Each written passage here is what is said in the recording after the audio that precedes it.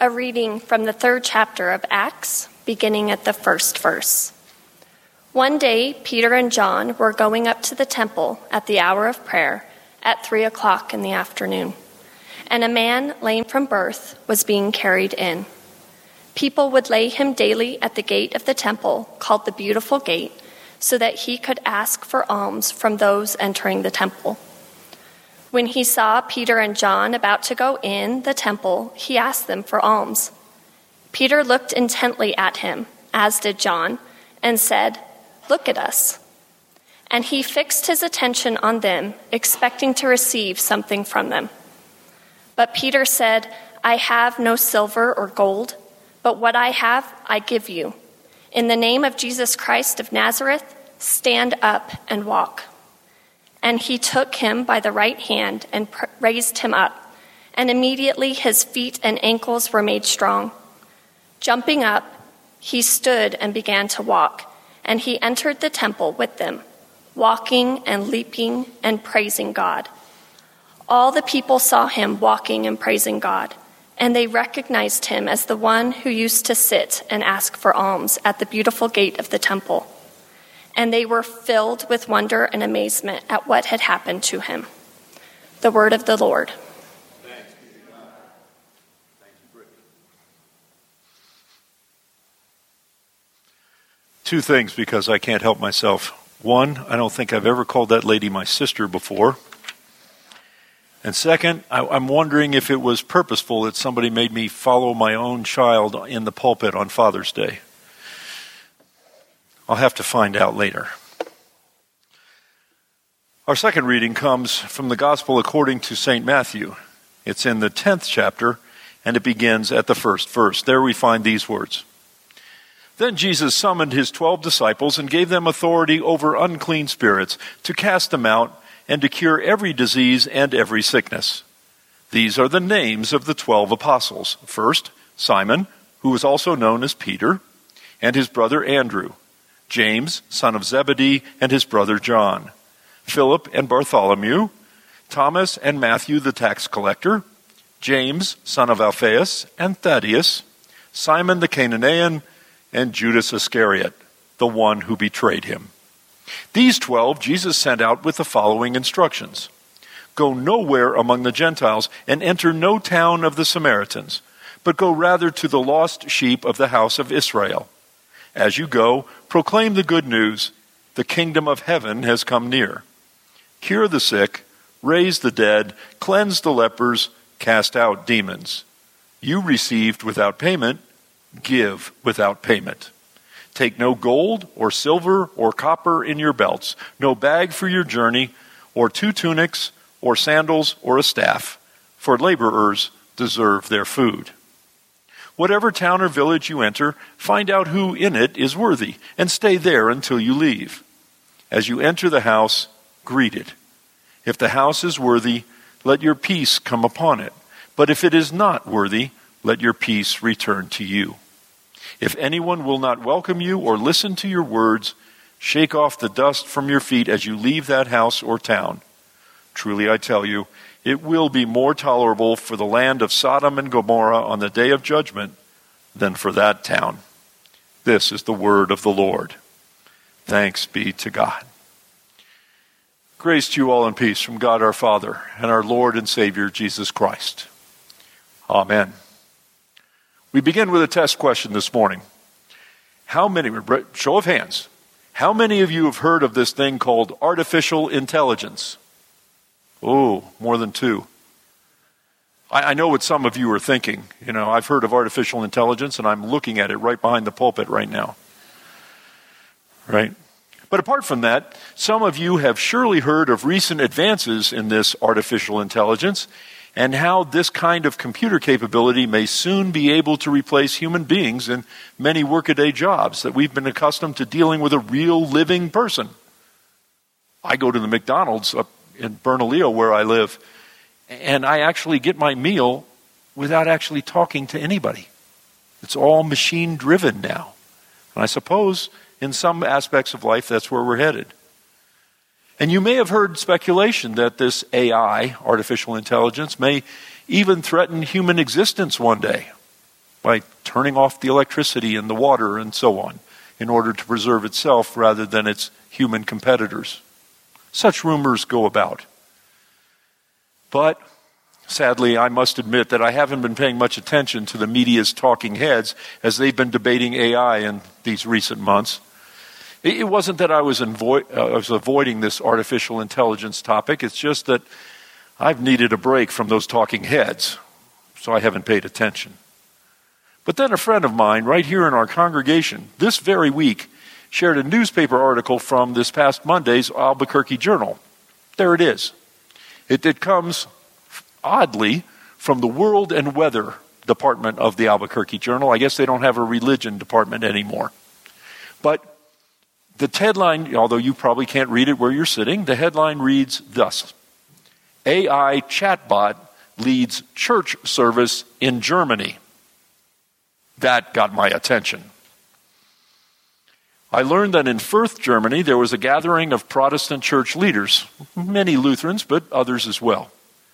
On one of the days during their gathering, they were all called to a 40-minute worship service. Don't get hung up on 40 minutes, okay? 40-minute worship service, which was led entirely by an artificial intelligence bot, as they call it. And that bot had composed all of its own music. Sorry, Tom. And prayers and sermon. The two closing paragraphs of this article are what I'd really like to share with you. These paragraphs read as follows. The experimental church service showed the limits to implementing AI in church or in religion. There was no real interaction between the believers and the chatbot, which wasn't able to respond to the laughter or any other reactions by the churchgoers, as a human pastor would have been able to do. Ha! Score one, right? And then one of the participants said this in the last paragraph. The pastor or the minister is in the congregation, lives with them, buries them, knows them from the beginning, said one of the worshipers. Artificial intelligence cannot do that. It does not know the people of the congregation. My goal with you this morning is not to define the pluses and minuses of AI's advent in our time. I stopped being a techie 25 years ago, and so I can no longer speak with any kind of authority. I've become a technical dinosaur. I would like, however, to speak of the newspaper's quotation that artificial intelligence cannot know and cannot interact with people, not in any meaningful way.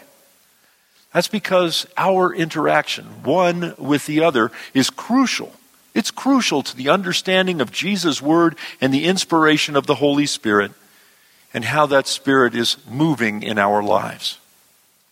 Consider that even as I'm talking before you at this moment, you're communicating with me in response. It's happening, right? Sometimes you show me that you disagree with what I say by wagging your head or showing me a sour face.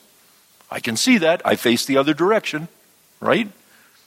Other times I receive a different message when you nod or when you smile. Speaking of nodding, when you nod off, right? You send the preacher a message as well. Either the person standing here is intensely boring at that moment, which can happen, or you're telling the preacher what a great filling breakfast you had with plenty of bacon and sausage, right? And off you go. Brothers and sisters, communication between people has always been necessary to convey the power and love of Jesus Christ. Consider our text, read for us this morning from the 3rd chapter of Acts by Brittany. And what she told us was about a man who had never once in his life been able to walk. It wasn't a recent thing, never once. Obviously, in his day and in his time, he was also unable to work. So his habit was to sit outside the temple's door, gate if you will, and he begged for money as the faithful passed by on their way to evening prayers. 3:00 in the afternoon is when the Jewish tradition provided for evening prayers. Some folks, as they passed by, would give the man money.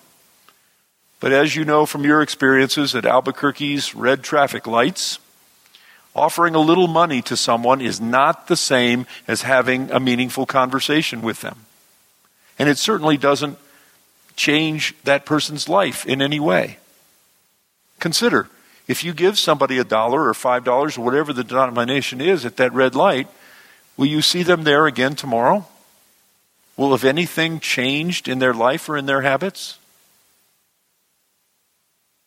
The life of that unnamed man described in Acts did not change as he begged day after day there by the temple's door. Later in Acts, if you read further, you will find that in the Bible's account that this man had been lame and begging by that door for 40 years. A long time by any description. And then, after that long time, the day came when Peter and John happened along. Early in their ministry. It's only chapter 3 of Acts. It's not long after the ascension. They were also, with others, on their way to afternoon prayers. The disabled man asked for alms, that is, a handout. He did what he always had done. But Peter announced that he had no silver and no gold to share. And you heard in Matthew's account, that's exactly how Jesus sent his disciples out. No silver, no gold, not even copper. Nothing but the word. As Jesus' disciples, these two went out into the world carrying only the message that the kingdom of heaven had drawn near, as Matthew puts it. So Peter asked this man to fix his attention directly on him. Peter wanted that one-on-one, person-to-person relationship. The disciple then declared healing in the name of Jesus Christ of Nazareth. And then when Peter invited him, the miraculous did in fact happen.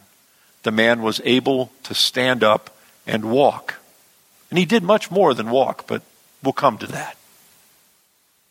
In Matthew's 10th chapter, we heard Jesus tell his disciples to go first to the people of Israel. That seems sort of cruel. Wouldn't Jesus send them out to the whole world?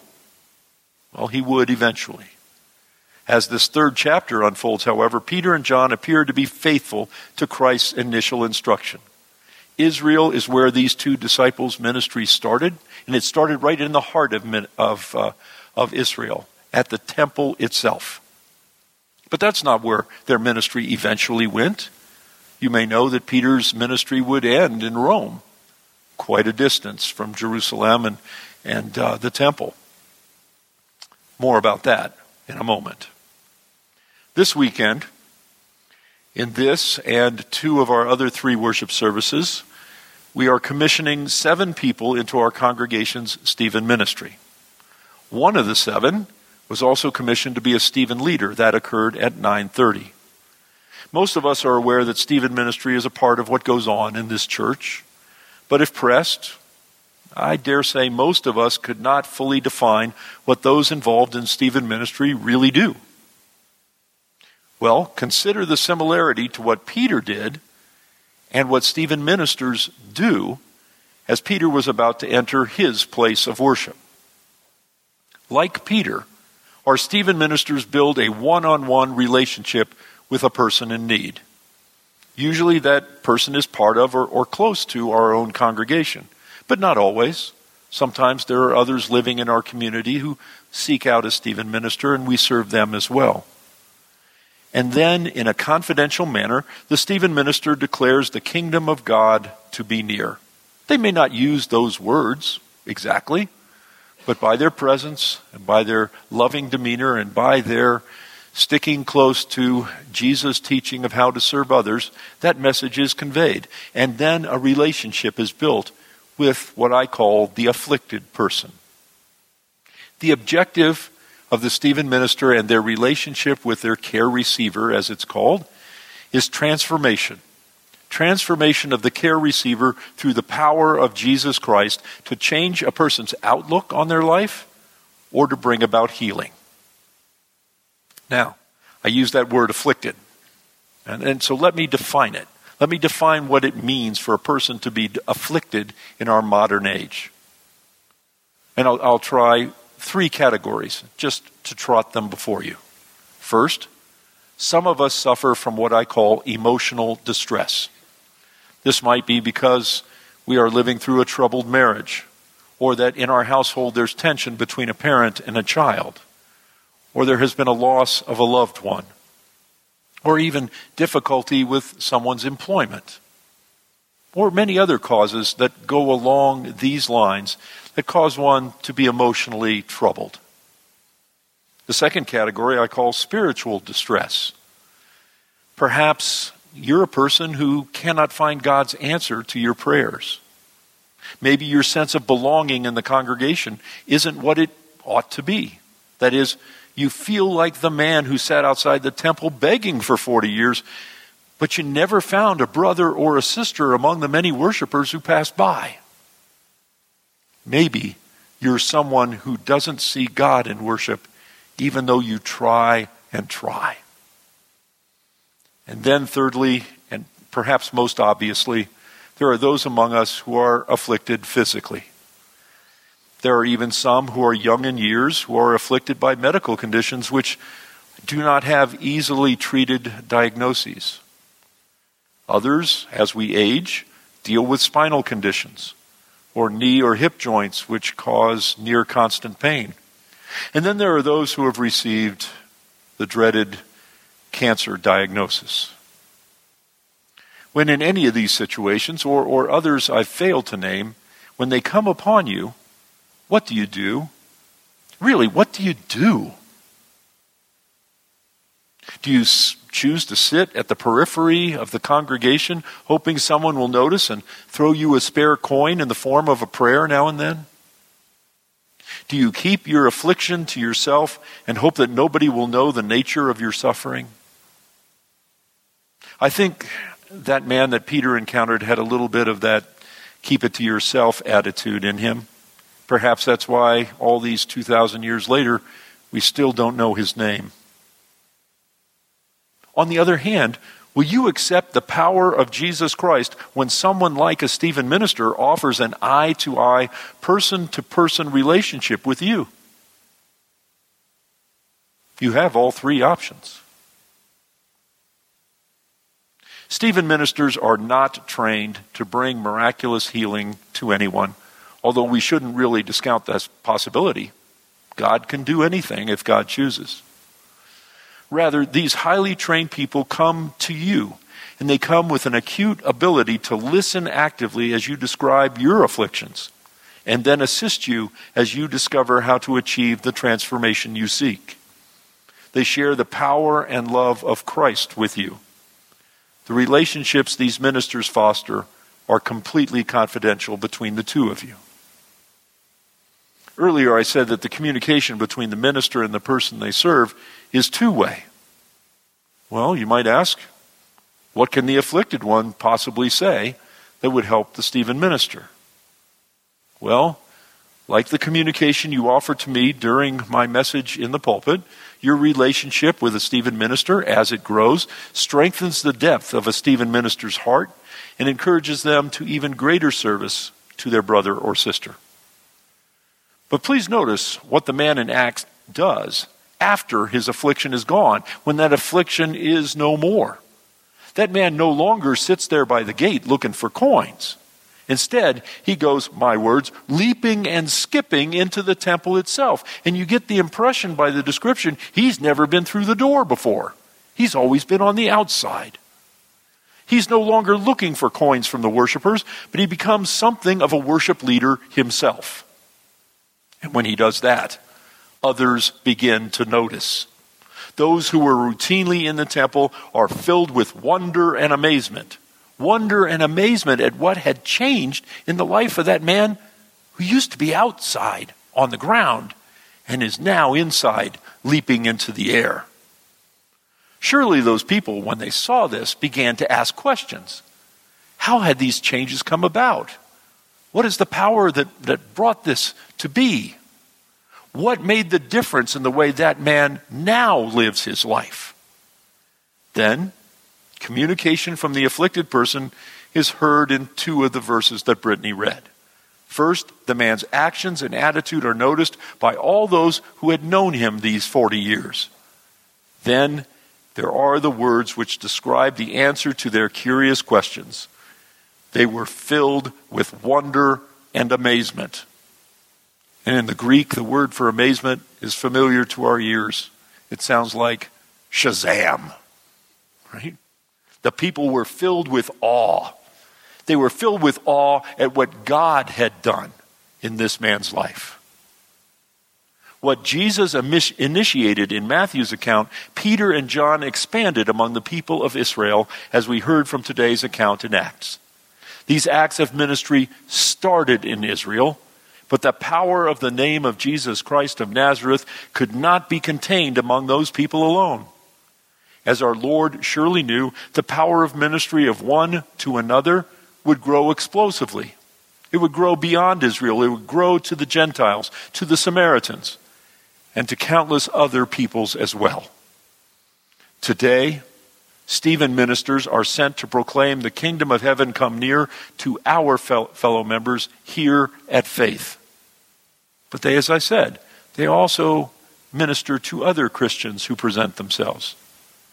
And who knows how far the power of Christ's love will traverse the world in response? Who knows? Perhaps people 2,000 years from now will also know what happened near the doors to this church building. So the grand lesson of this day is that if we participate in serving one another and allowing ourselves to be served through Christ-led communication, the glory of God will spread from this place and eventually out to all the world. What Jesus Christ has instituted, artificial intelligence shall never overcome. And for that, we say thanks be to God. Finally, if you know yourself to be afflicted in any way, whether today or at some point in your future, if you would like to quietly explore the possibility of building a relationship with one of our Stephen ministers, please contact me or our local leader of Stephen ministers, Pam Zimmerman, who's waving her hand back there in the back row. There she is, good Lutheran in the back row. The conversations you hold with Pam or with me will be confidential and may lead you through a gateway to a life filled with wonder and amazement as well. Pam and I would also love to talk with you if you'd like to become one of our growing number of Stephen ministers active in our congregation as well. May God be with you in this conversation. May God offer you healing, and may God help you to heal others by maintaining the congregation as you move forward in His world. In His name we pray. Amen.